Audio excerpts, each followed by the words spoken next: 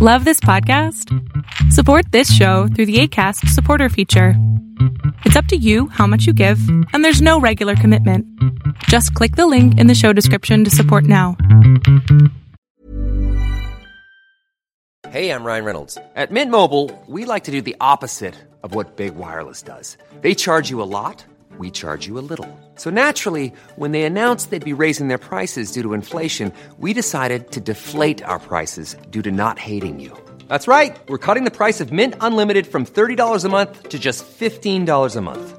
Give it a try at mintmobile.com/switch. $45 up front for 3 months plus taxes and fees. Promo rate for new customers for limited time. Unlimited more than 40 gigabytes per month. Slows full terms at mintmobile.com.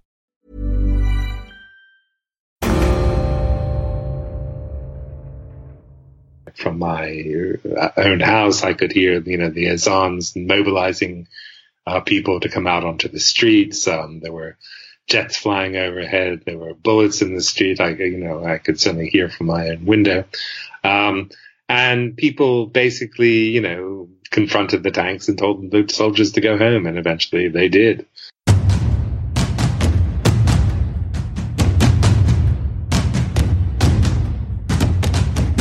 You're listening to War College, a weekly podcast that brings you the stories from behind the front lines.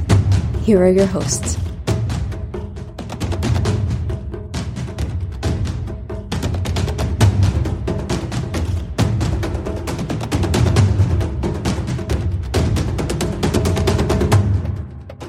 Hello and welcome to War College. I'm Jason Fields. And I'm Matthew Galt. Many people may not realize, but Turkey is actually a relatively new country. It's just shy of 100 years old.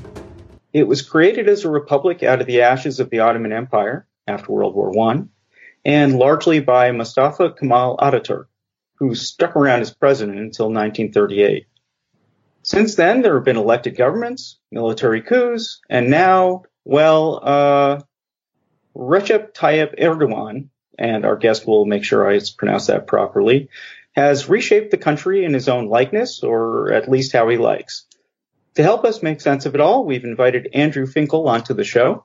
Finkel has been a journalist based in Istanbul since 1989, corresponding and freelancing for a variety of print and broadcast media that has included the New York Times, The Times, which, by the way, is the London Times, Time, The Economist, The Guardian, The Observer, CNN, and the Financial Times, as well as Turkish language media. Whew. His popular handbook, Turkey, What Everyone Needs to Know, is published by OUP in 2012. So, Andrew, welcome to the show. Well, thank you for asking me to talk to your listeners. So, what's it like to live in Turkey right now? Would you call it a free country? No, but I suppose the thing is, it's never been free. I mean, I don't know if you can hear the azan, the call to prayer in the background here. So at least it shows that I really am in Turkey, not in New Jersey. Well, difficult to answer because there's always been restrictions on public life, restrictions on politics. But I think these restrictions have anything been becoming much more intense in the last 5 years, and it's become something of a problem to Turkey's development, I believe. Well, can you sort of talk about Erdogan and sort of what role he's had in the change? Well, you did pronounce it reasonably correctly. Recep Tayyip Erdogan, who is the now president, formerly prime minister of Turkey, started his life his political career as the mayor of Istanbul in the mid-90s, and was mayor at a time when there was his party, which was a religious-orientated party, was really sort of frowned upon and was undermined by the establishment, the military establishment. And he did his very best to overcome those obstacles despite a brief time in prison. And I think his sense of having countered, as it were, attempts to keep him out of politics, to keep him out of public life, including this short spell in prison for reciting a poem at a public rally, has I think in his mind, justified his own tactics, which has basically been to push doors wide open when they're a bit ajar and to sort of continue to make progress in taking the reins of power into his own hands until now he's become a president with really unchecked presidential powers, executive powers. One of the key events which allowed him to do this was a failed military coup, an attempted military coup in 2016 in July, and which he used as an opportunity to impose a 2-year period of emergency law, to rule by decree. So now we see most aspects of Turkish life, the judiciary being the most important perhaps, but the press coming a close second, which is very firmly under the control of the government, and it's the brave judge or the unwise journalist who really makes a point of going against the ruling party or Mr. Erdogan himself or his family. Just to give people a little bit of background, if you could, Turkey, it was a very secular state, right? I mean, it's Muslim predominantly, but the state set up by Ataturk was supposed to be very secular. Is that correct? Well, it's correct and not correct. It's a state in which religion has been instrumentalized, in which religion has really been under the control of the state. But being under the control of the state doesn't mean that it was purely secular. So you have, as you had in the Ottoman Empire, you had a Sheikh of Islam, you had a state-appointed Islamic cleric.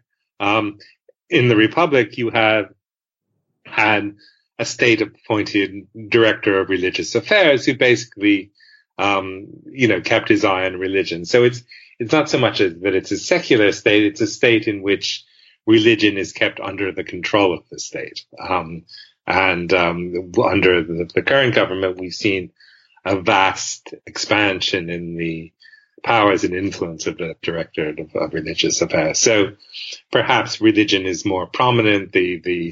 Certainly the early Republicans were much more skeptical, much more mocking, I suppose, of the religious observance of the people, and that indeed was used against them as a populist means of other political parties coming to power. But this is, there is certainly a section of society which regards itself as secular, or which would like to see religion, not so prominent in public life and just, confined to the private beliefs of its citizenry.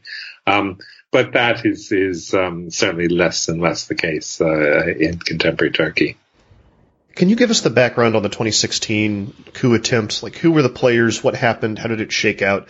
My strongest memory from that, watching it, is Erdogan, I believe on Facebook Live, broadcasting saying that he was still in power, and then nobody had taken him down or was going to take him down. And I remember watching it at the time and thinking, like, oh, this isn't a good look. The leader of a country kind of making his case to the people via social media while the tanks kind of encroach, but he won, right? And what was the aftermath of that?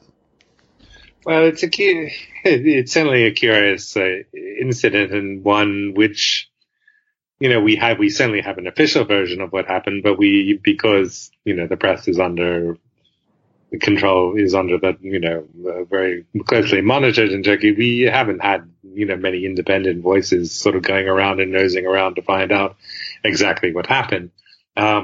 Many commentators, including myself, I am embarrassed to admit, had said that a military coup in Turkey was not possible in a society as complex as Turkey, and in which, how do you, in the old days you could occupy the radio station, but how do you occupy the social media? How do you, how can you control a population in a modern state, or just sort of impose your will over them with a tank in front of a public building? It just wouldn't work, I don't think, and the economy was so complex that any attempt to really control Turkey by force would result in the impoverishment of its people, and that the coup makers would have to bear that responsibility. So I never thought that such a coup was possible. But I suppose in a way I was right, because it failed. And what appears to have happened that night is that there was certainly a faction within the military.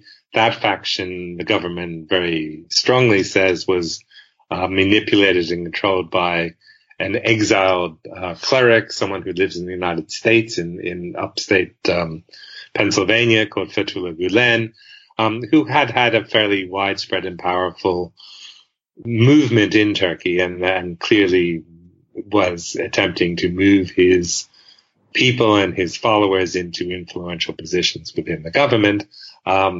At a very early stage, well, not at an early stage. At one point, they had been supporters of the government. The government, these were people who basically recruited and made their influence known by having a network of schools both inside Turkey and abroad. And so they tended to be sort of more sophisticated, better educated than the government's own supporters, and were put in positions of power, possibly in the military as well. So increasingly, Erdogan began to see them as a rival to his own power, as a sort of state within a state, and made various decrees, methods, put pressure on them, basically to make their life very difficult. So it is entirely plausible, though, we only have who knows what the actual reality was, but it seems very plausible that certainly one of the factions trying to overthrow the government was this disgruntled sect, which had once been very powerful and was no longer so powerful. The coup, they seem to have not been particularly good at making coups, whoever was responsible. The plot went off early. It should have gone off after midnight, when everyone was in bed and people would wake up to a coup. Instead, it seems that the government got wind of it. It maybe even sort of allowed it to unravel in a controlled fashion so that they could control it. And of course, there are many people who think it was a false flag operation, that there wasn't really a coup at all, or at least there was only a little bit of a coup, and that the government played it to their advantage. But as I say, we don't really know exactly what happened that night. But certainly what did happen was that there was a great popular reaction to it. From my own house, I could hear, the azans mobilizing people to come out onto the streets. There were jets flying overhead. There were bullets in the street. I could certainly hear from my own window. And people basically, confronted the tanks and told the soldiers to go home. And eventually they did. And so the next morning, the coup was really a complete collapse, a complete failure. There really wasn't a popular support for it, and then the people had really bravely had told this incredibly stupid coup plotters to mind their own business. And so but in the aftermath, of course, there was a huge crackdown on the Gulen movement, or anyone whom the government could really identify as an opposition member, and brand as a member of this Gulenist sect. So in the aftermath of the coup, there was a huge, crackdown. I think 150 publications were shut down. I think the figure was 170. 150 journalists were initially arrested. Scores of civil servants, military people, teachers, people in every walk of life suspected of having Gulenist affiliations were dismissed. So there was a very much a sort of purge of public life, and the result of that purge, I think, is that the government has emerged much more powerful than before. Can you explain who Gulen is? Because I think that's pretty important to the story and to Erdogan's power, because in many ways, the Turkish, he's kind of this boogeyman, right? Can you kind of give us the background on him? Well, I did meet him once at the opening of a bank. One of his, not really a bank, a sort of non-interest bank, which is his followers were opening. He essentially was. I have to say I don't know his life story all that well, but he was a cleric who had a following, very much a firebrand teacher. He had sort of two sides to him. He could be a very emotional and powerful and moving speaker in front of his own followers, but he was very diplomatic and,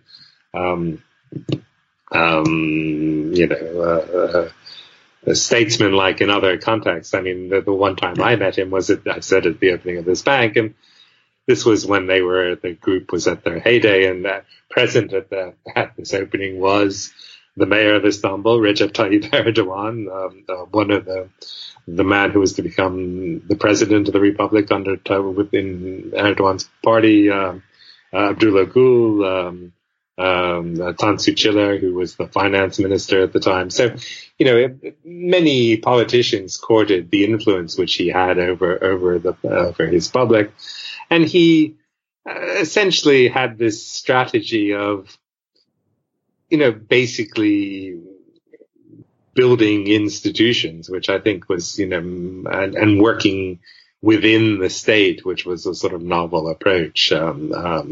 Certainly, I mean, there have been many what they call tariqat sects,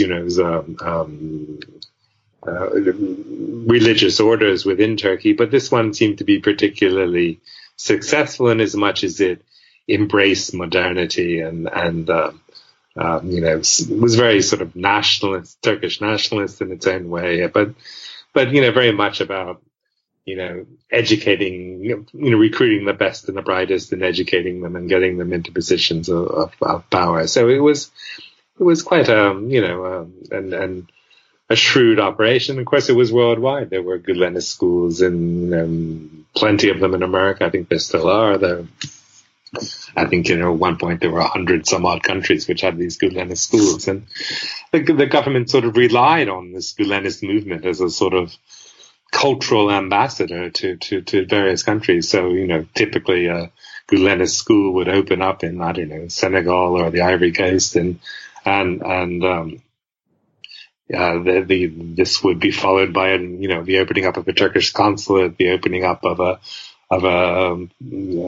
flight agreement with the national airline, and Turkish businessmen would come in and out. So they were very much a sort of what appeared to be an element of Turkish soft power, and to which the government at the time relied on. But I guess they had too much power, and possibly history. When we finally get to see the documents and understand exactly what went on the night of July 15th, 2016, perhaps they abandoned soft power for hard power. But it's a curious story.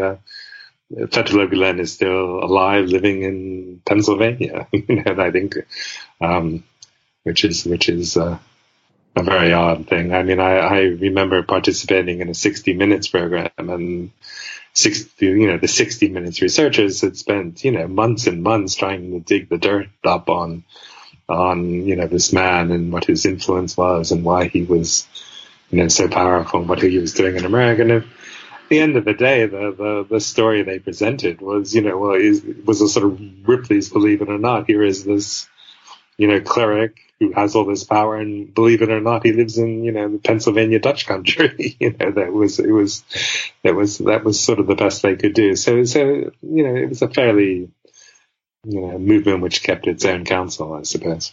It's interesting because from the point of view of the United States, first of all, there's the refusal to extradite him to Turkey, and Turkey's been trying to get him returned to that country for years now, right? It's so hard to really understand the story, so I'm really grateful that you told it. It just seems like a weak old man who's being hounded. I think a lot of people in the United States looked at it that way. Yes, I suppose. I mean, I have to say I was, never under his spell, so I don't really quite understand what the charisma that he's meant to have had and the attraction that allowed him to maintain this huge following. And maybe my Turkish isn't good enough. I don't know, but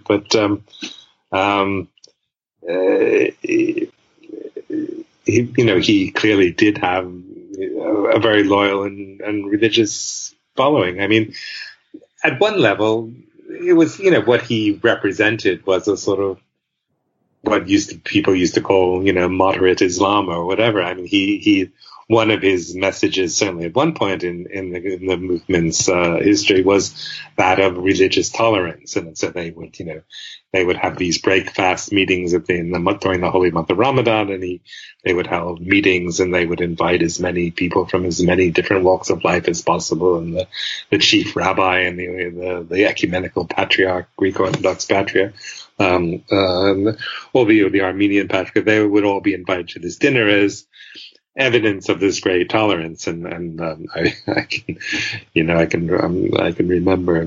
Sadly, he died, but the Armenian patriarch at the time in Turkey was, I remember meeting him once at the beginning of the year, and he said, "Isn't it great, all this, tolerance and this and that and the other thing and understanding?" And then I ran into him again at the end of the year, and I think basically, to paraphrase, he said, "If someone mentions the word tolerance once more, I think I'll throw up." So there was a sort of, I don't know, this certainly belief in tolerance was also very much to create a space for Islamic observance in public life in Turkey where it had not been able to. So, there was a point in Turkish history not all that long ago when women couldn't wear headscarves and have a higher education, or couldn't get a job in a public office if they dressed in Islamic garb. So clearly there was a sense of grievance which they also, not just the Gülen movement but the government itself, represented. Can we talk for a minute about the press? One thing that we read about in the States all the time is a newspaper being shut down, or another newspaper being shut down, or dozens of newspapers being shut down. Can you talk a little bit about what it's like to be a journalist there, and also what it takes to run a newspaper in Turkey? Yes, I can. I mean, you don't read about it so much anymore because they've all been shut down. Yes, I mean, well, let me go back a bit. I mean, this is the subject sort of dear to my heart. I mean, basically the Turkish press has never been, the sort of standard bearer of truth and objectivity and holding, power to account. There's always been an element of compromise with authority and people, trading headlines for land deals and cheap state land and privatization contracts. So that, basically as the press became more influenced, particularly during the 1990s when there was a series of unstable coalitions, and the press barons really did have a great deal of brokerage power and used that brokerage power both to put governments in power, but also to sort of promote their own non-media business interests. But the metaphor I use is that basically the media during the 1990s was a bit like, the sort of corrupt policeman. If you're a crooked cop all the time, you go to jail, so the thing about a corrupt policeman is that they know when to be corrupt and when to uphold the law. It's an art. So in order to be able to sort of peddle influence, you have to have influence in the first place. So you have to have some sort of integrity. You have to have a sort of modicum of integrity, otherwise nobody buys your newspaper and therefore nobody respects you, or that newspaper doesn't have any power. So it was a balance which the Turkish media was very, adept at maintaining. What I suppose, the most interesting thing is that this government came to power at elections in 2002 without any really major press support at all. I mean, they basically had no large media backing. The reason they got into power was, again, not because they tapped into the religious sentiments of the people, but because there was a huge economic crisis in 2001, and people were seriously impoverished, and there was a wholesale rejection of the whole post-war generation of politicians,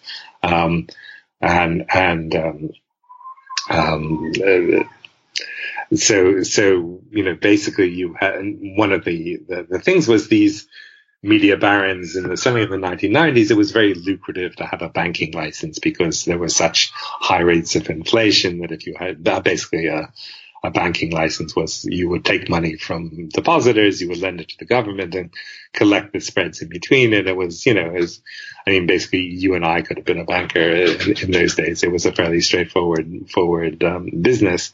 But what happened in 2001 is that there was this huge devaluation crisis. Suddenly banks couldn't repay the money they'd borrowed in foreign currency.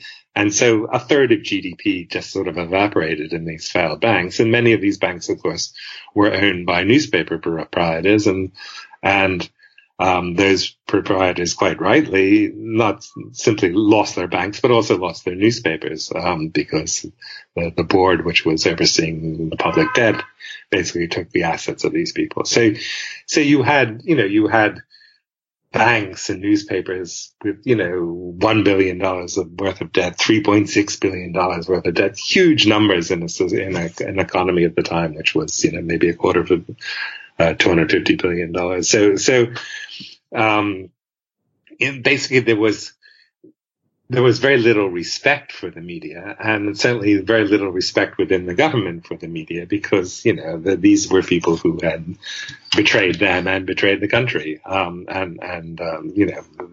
There was really very little popular empathy with defending media and the freedom of the press. So this is quite a good warning to lots of other countries, I think.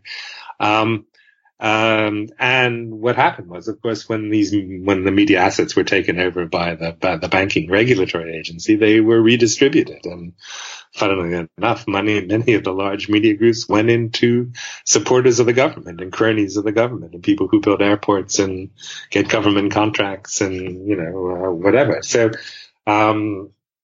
suddenly, from having an oppositional press, you had a press that was, I think, the expression people use is captured, a press that was captured by the government. So, by the mid-2000s, you basically, the government, from having no loyal press group to back it, had, a very substantial coalition of media at its disposal, including the state-run media and the Anatolian Agency, the quasi-state news agency, semi-independent news agency, now really not semi-independent at all.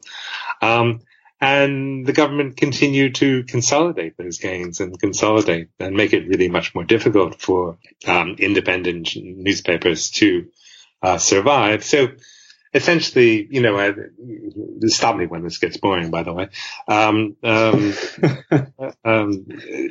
Newspapers worldwide, the media worldwide was facing a particular crisis that as the internet became more prevalent, people were less inclined to pay for content. So it became more and more difficult to keep the media afloat because people didn't want to pay for the papers anymore because they could, just click on a web page. Well, you don't have to tell us about that. Exactly. Same thing in the United States, and Matthew and I have worked at enough publications that are on their way out. I realized tapping into a tail, but you can see in Turkey this was compounded because not simply were you facing an industry that was being devalued worldwide, but But the corrupt media, the pro-government media, had a particular advantage because they didn't really need to make money out of their newspapers. They could, the media was a loss leader for the airport they were building or the contract they were getting. So they really had no incentive to be independent or critical at all. And of course this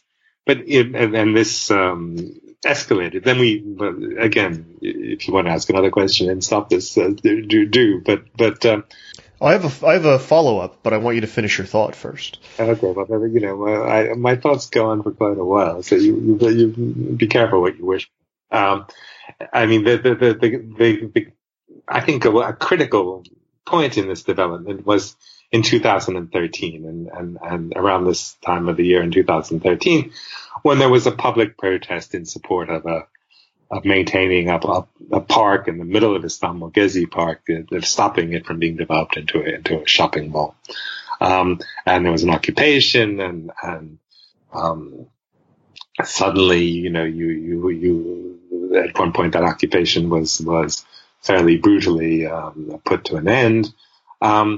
And this sort of unrehearsed, spontaneous movement in the middle of the city really posed a sort of ontological threat, I think, to the government, who sort of thought that history was on their side, that everything was going their way, and then suddenly here was this movement which they didn't understand and couldn't control.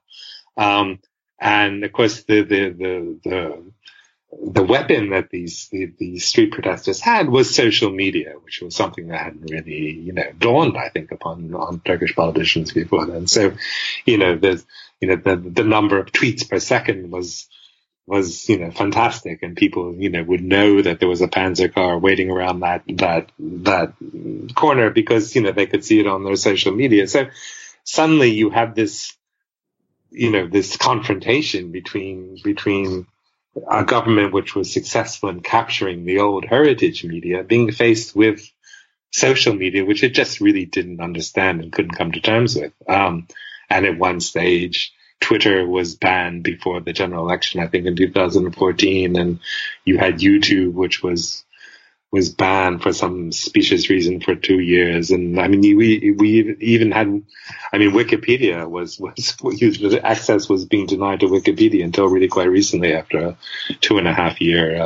hiatus.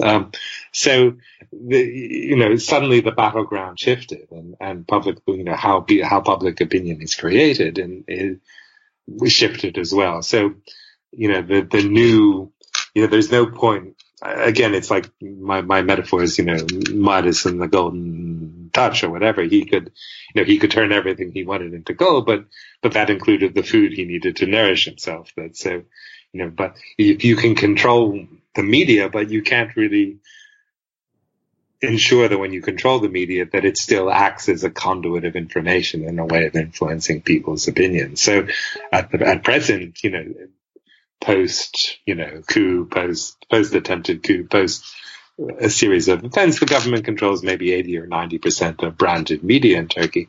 And yet at a municipal election last year, they pretty much lost every major city in the country, and I think, so how does this happen where you control everything but control nothing? Is this something that you feel in your day to day? Like, do you feel like you're in danger doing your job?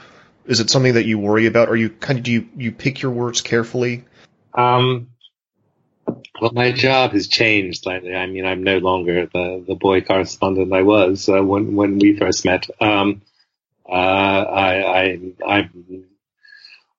I work with an NGO at the moment, and one of the things that we do is to try and defend independent media and try and get journalists, who are in jail, and draw attention to their situation, try and get them out of jail, people who don't belong in jail, and try and get justice, the justice system to work. So I'm not really, engaged in day-to-day reporting in the way that I was. So I didn't have that problem. But I think, what I'm close enough to the ground to see what happens and to see what happens with other people. And I think, there was a point, I think, when, Turkey was this boom economy, when everything seemed to be going the right way, and lots of people were coming here, including hundreds of young freelance reporters, and Turkey, was like sort of, I don't know, Paris after the war, Prague after the liberation after the breakdown of the Eastern Bloc. Some cities have their moments of great, resurgence and revival. I can remember sort of being asked by the Observer newspaper one year to write this, piece about, Istanbul boom town, and how people would come here from San Francisco and, have to be dragged onto the plane at 4 a.m. because, and the following year, the Observer asked me to write a piece in which they said, the cities become unmanageable, why don't you write a story about that? So so one year you're on riding the crest of the wave, and the next year you're in the trough.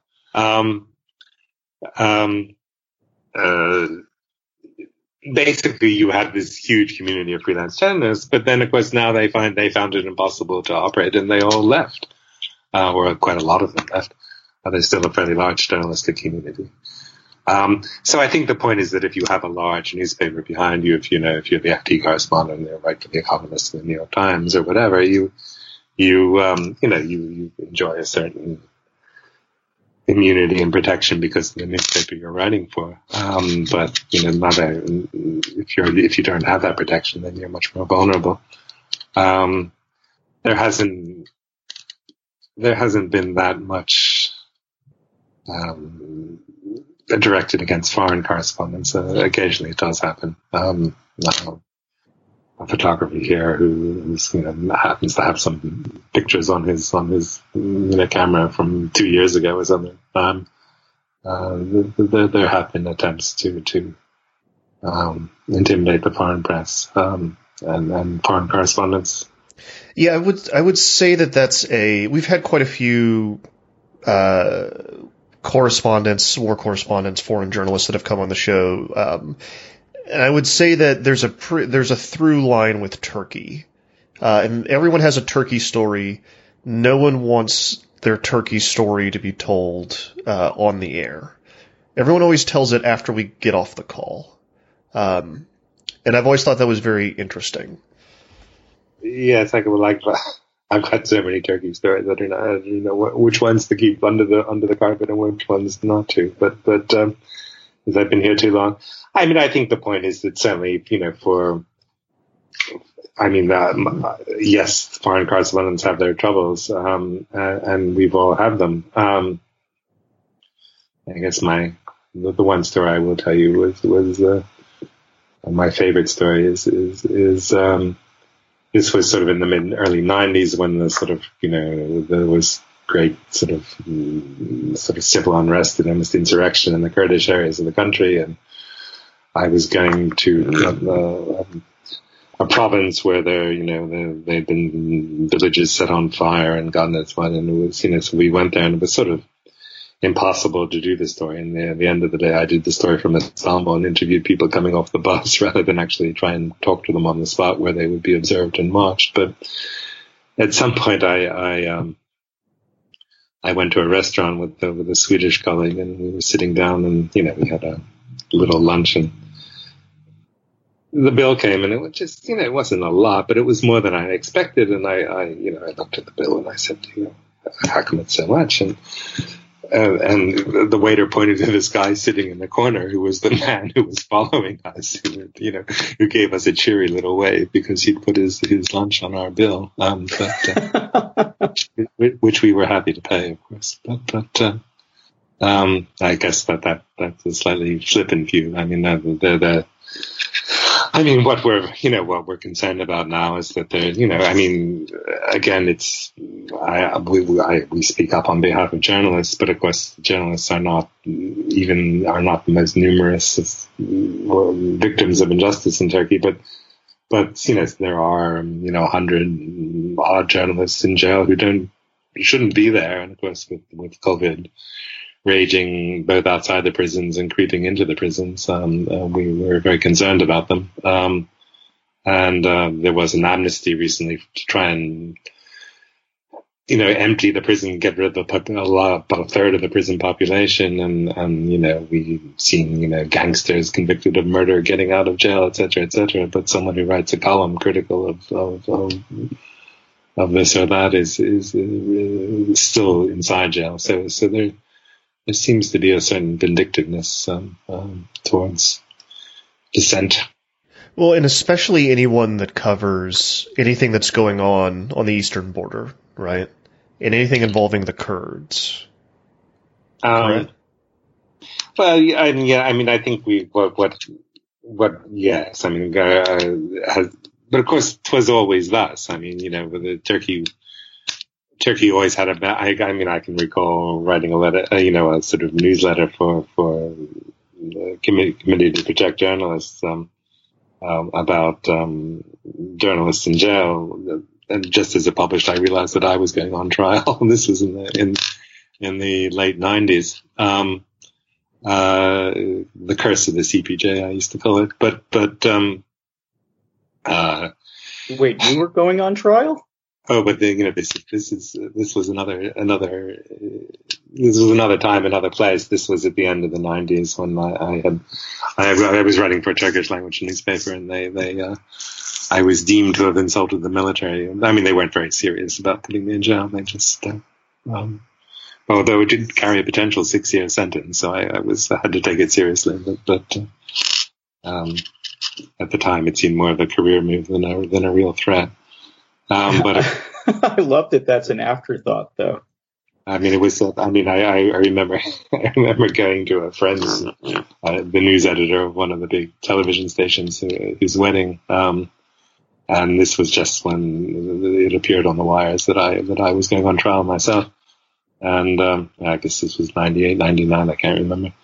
And it was like I had completed some fraternity hazing ritual. They said, they're not serious about you. If they really wanted to put, do something to you, they would have put you in this court, not that court, and it was like everyone was one-upping them about which, the trials and tribulations that they had faced. This was, it was all, there was always an attempt to use the law to intimidate the media, and mainly it was done through like keeping the proprietors on a short leash, because they if you were too critical of the government, you didn't get your privatization deal, or your this or that, the other thing. So, it was, this was always the case in Turkey.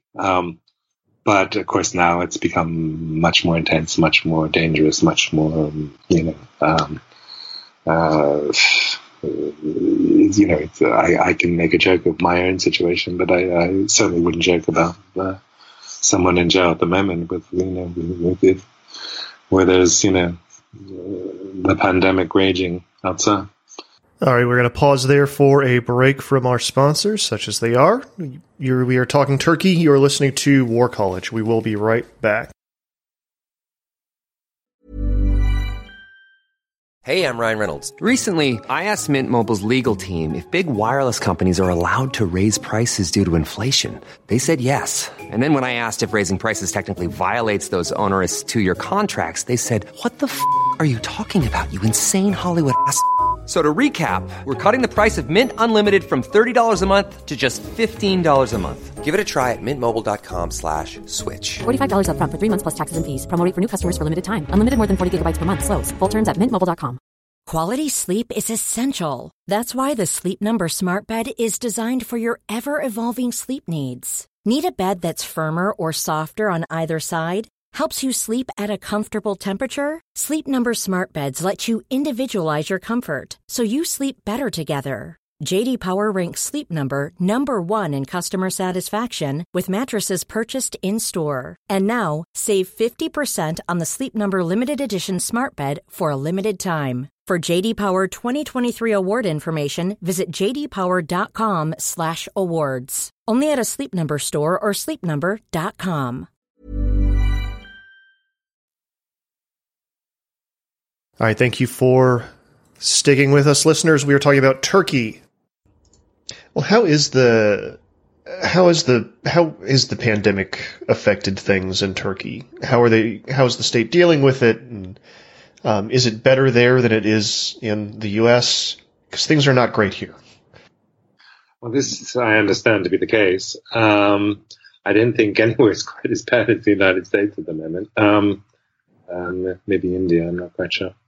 There certainly is the virus. I mean, the point is that the government seems fairly confident about its handling of it, and I don't think there's that much public criticism of the way they're handling it. I mean, they have the same, sort of ambivalence that exists everywhere. Do you deal with the pandemic or do you deal with the economy? And, how does one balance that particular seesaw? There were fairly strict measures, people over the age of 65, of which I am a member of that cohort, weren't allowed out at a certain point, at all, for several months, I think, although because I look so much younger, I managed to creep out. Or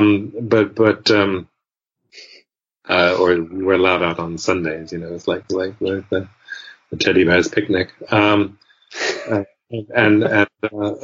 Younger people were also kept. And there were strange things where during the week you could travel, but at the weekends there was a total lockdown. So there was attempts to slow it down or to do this or to do that. And the death rate is, I think there have been about just over 5,000 deaths in a population of about 70, 80 million. So, it's bad, but not terrible. At the moment, I think people are fairly relaxed, and there's a great chance that it'll, the famous second wave will erupt. But, there's a few things that work in Turkey's favor, or at least I've heard these arguments, and perhaps they're genuine. Is that one? It's a much younger population. The mean age in Turkey, I think, is 29 or 30. So the people who have it are more likely to recover. The second is that there was an explosion in private healthcare, and because ICU and intensive care units are so, are high cost, high earning bits of kit, as it were, in the medical profession. There's quite a lot of ICU units in Turkey, and so that there was never a question that there would be a shortage. I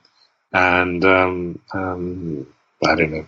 Those are the two main containing factors, and of course there are a lot of the deaths elsewhere in Europe, particularly were in old age homes and care homes, and Turks tend to keep their elderly relatives at home, look after them themselves or not put them into care. So you didn't have this contagion spreading through old people's homes because there aren't that many.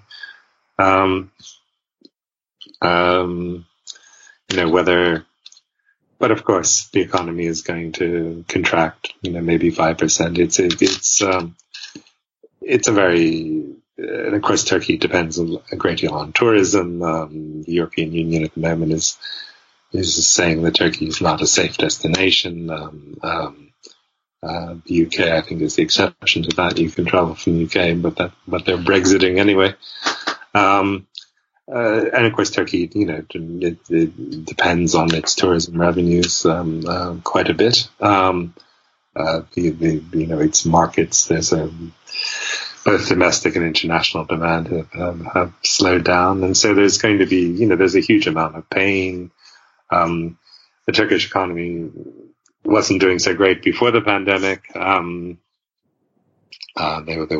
government's been using its foreign reserves to keep the currency from being devalued completely by making it more difficult to deal in liras, by selling liras on the foreign currency, by selling dollars on the foreign currency market, so to stop speculation against lira. But of course, the foreign reserves are running down.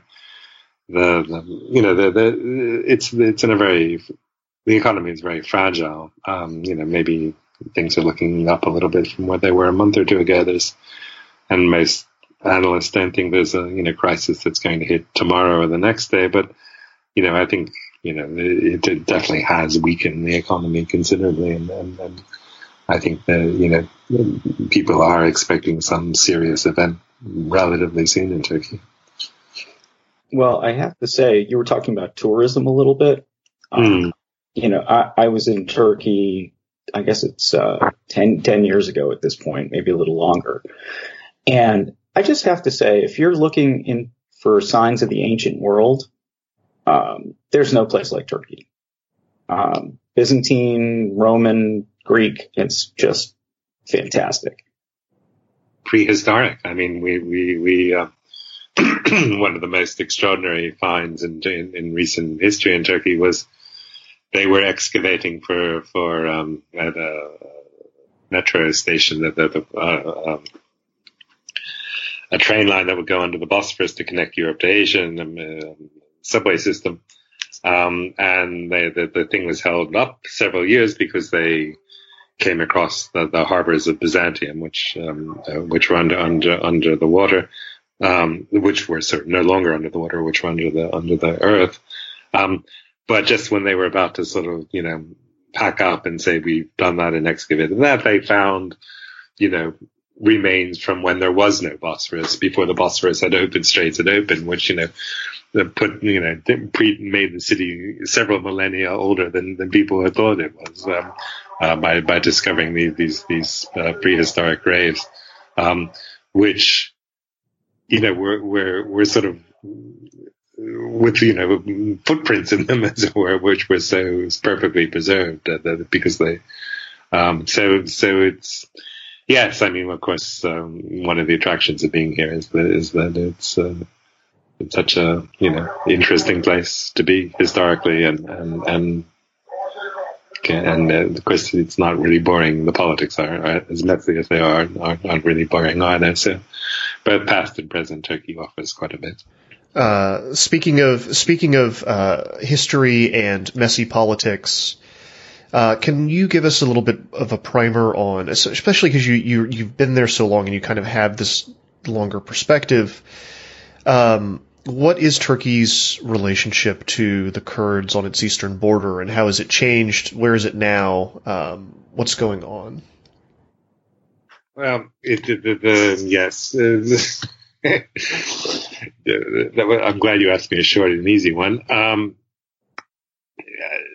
It's deeply ambivalent, of course, is the answer. I mean, the Kurds occupy a sort of Bermuda, is it triangle or yes, or whatever, in the, with all the nations on Turkey's eastern and southeastern borders have Kurdish populations: Iran, Iraq, Syria, and Turkey, and each country uses the Kurdish population of the people it doesn't like as a weapon against the other, and so how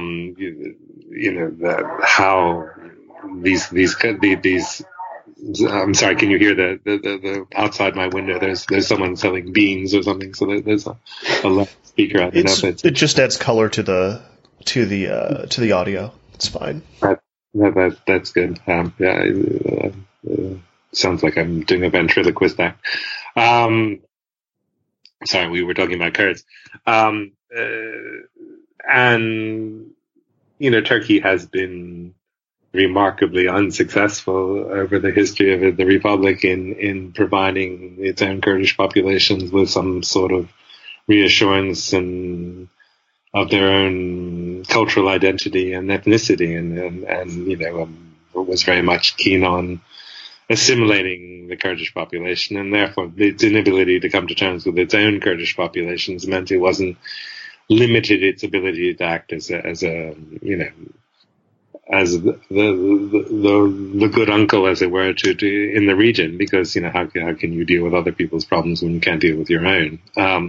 So it was always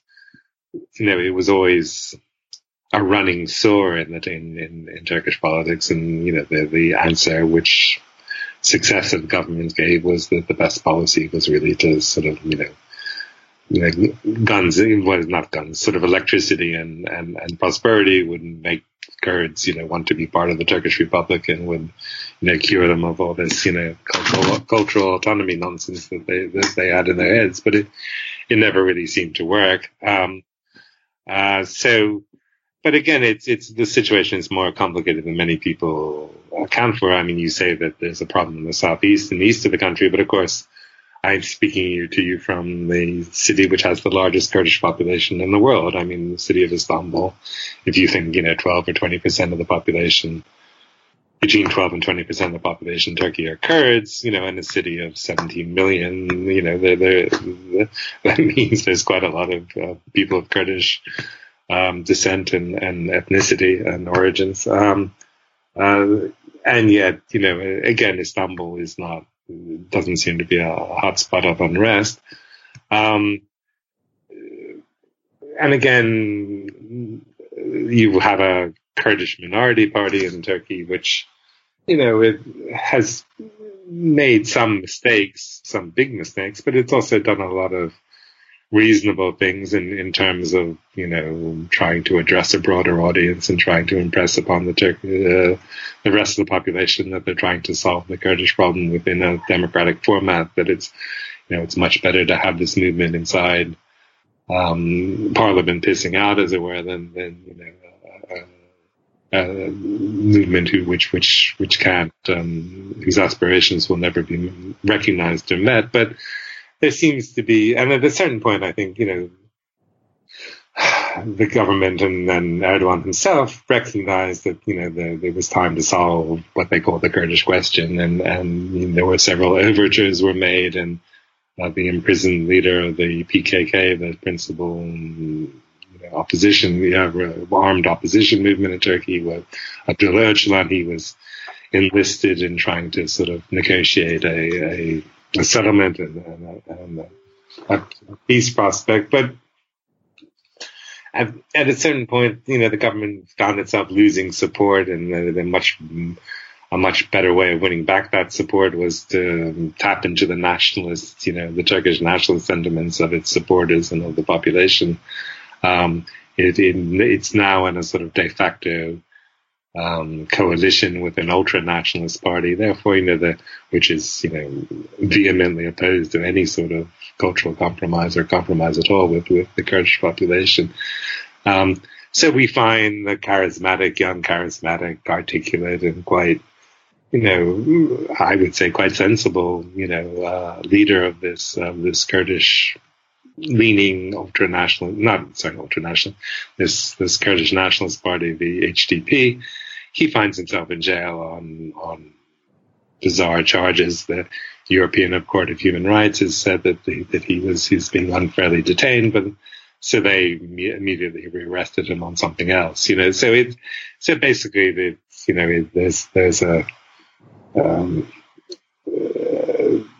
there's a lack of the truce, the attempt to solve and come to terms with its own population, Kurdish population, has really been abandoned in Turkey for the time being.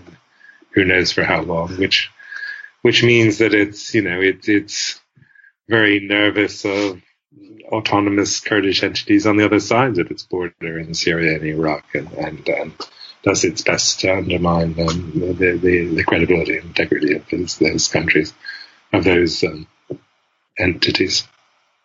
So one last question, which is, do you think there are lessons from what's happened in Turkey, the sort of rise of, I hope you don't mind using the word of authoritarianism or centralization of power?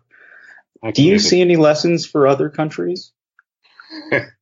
One beginning with an A. Right. Antarctica. Yes, the need for constant vigilance is constant. I think, what we've seen in Turkey is the erosion of liberties, of civil liberties, and it doesn't happen overnight. at one point, this government this party seemed much more liberal and sensible than its the historic its rivals. It was as I said, it was prepared to compromise with Kurdish politicians at a time when no one else was. But I think, once you get a little bit of power, you get a little bit more power, and a little bit more power. It's incremental, and I think power is very, it's quite addictive, I suppose. It's very difficult to give it up. There's, especially when a lot of people are making a lot of money because you being in power, it's even if you wanted to give it up, it's difficult to give up. That's true in that Bashar al-Assad, surrounded by his Praetorian Guard in Damascus, if he wanted to retire and move to Florida, I don't think the people around him would let him. You get yourself into this corner, you create the famous bubble, you create a sort of echo chamber in which you're always right and everyone's always wrong, very few people. Eventually, people lack the courage to try and pierce that bubble, particularly if it lands them in jail or it gets them into trouble, or so many things. So, it's a very painful process to watch, and of course, one trusts in the common sense and decency of ordinary citizens who have the sense to reject that sort of self-aggrandizement and excess and become disillusioned with it. And that, of course, creates its own crises, because, once you've lost legitimacy in the eyes of your own population, then what do you do? It's very difficult to get off the treadmill. So there is no, one lesson to be learned, I think, from the Turkish experience, but it certainly reinforces the need for constant vigilance. Does that answer your question? It does, Andrew, and thank you so much for joining us this week. My pleasure. Thank you. That's all for this week, War College listeners. War College is a production of War College LLC. It is me, Matthew Galt, Jason Fields, and Kevin Odell. We will be Angry Planet very soon. Very, very soon. Same great show, new attitude, new graphics, new music. If you like us and you like what we're doing, think about going to angryplanet.substack.com, where we write a weekly newsletter that collects a lot of the defense news that falls through the cracks, and also some of our own original reporting. You can follow us on Twitter at war_college, and find us on Facebook at facebook.com/War College Podcast. We will be back next week with another conversation about conflict on an angry planet. Stay safe until then. Even when we're on a budget, we still deserve nice things. Quince is a place to scoop up stunning high-end goods for 50 to 80% less than similar brands. They have buttery soft cashmere sweaters starting at $50, luxurious Italian leather bags, and so much more. Plus, Quince only works with factories that use safe, ethical, and responsible manufacturing. Get the high-end goods you'll love without the high price tag with Quince. Go to quince.com/style for free shipping and 365-day returns.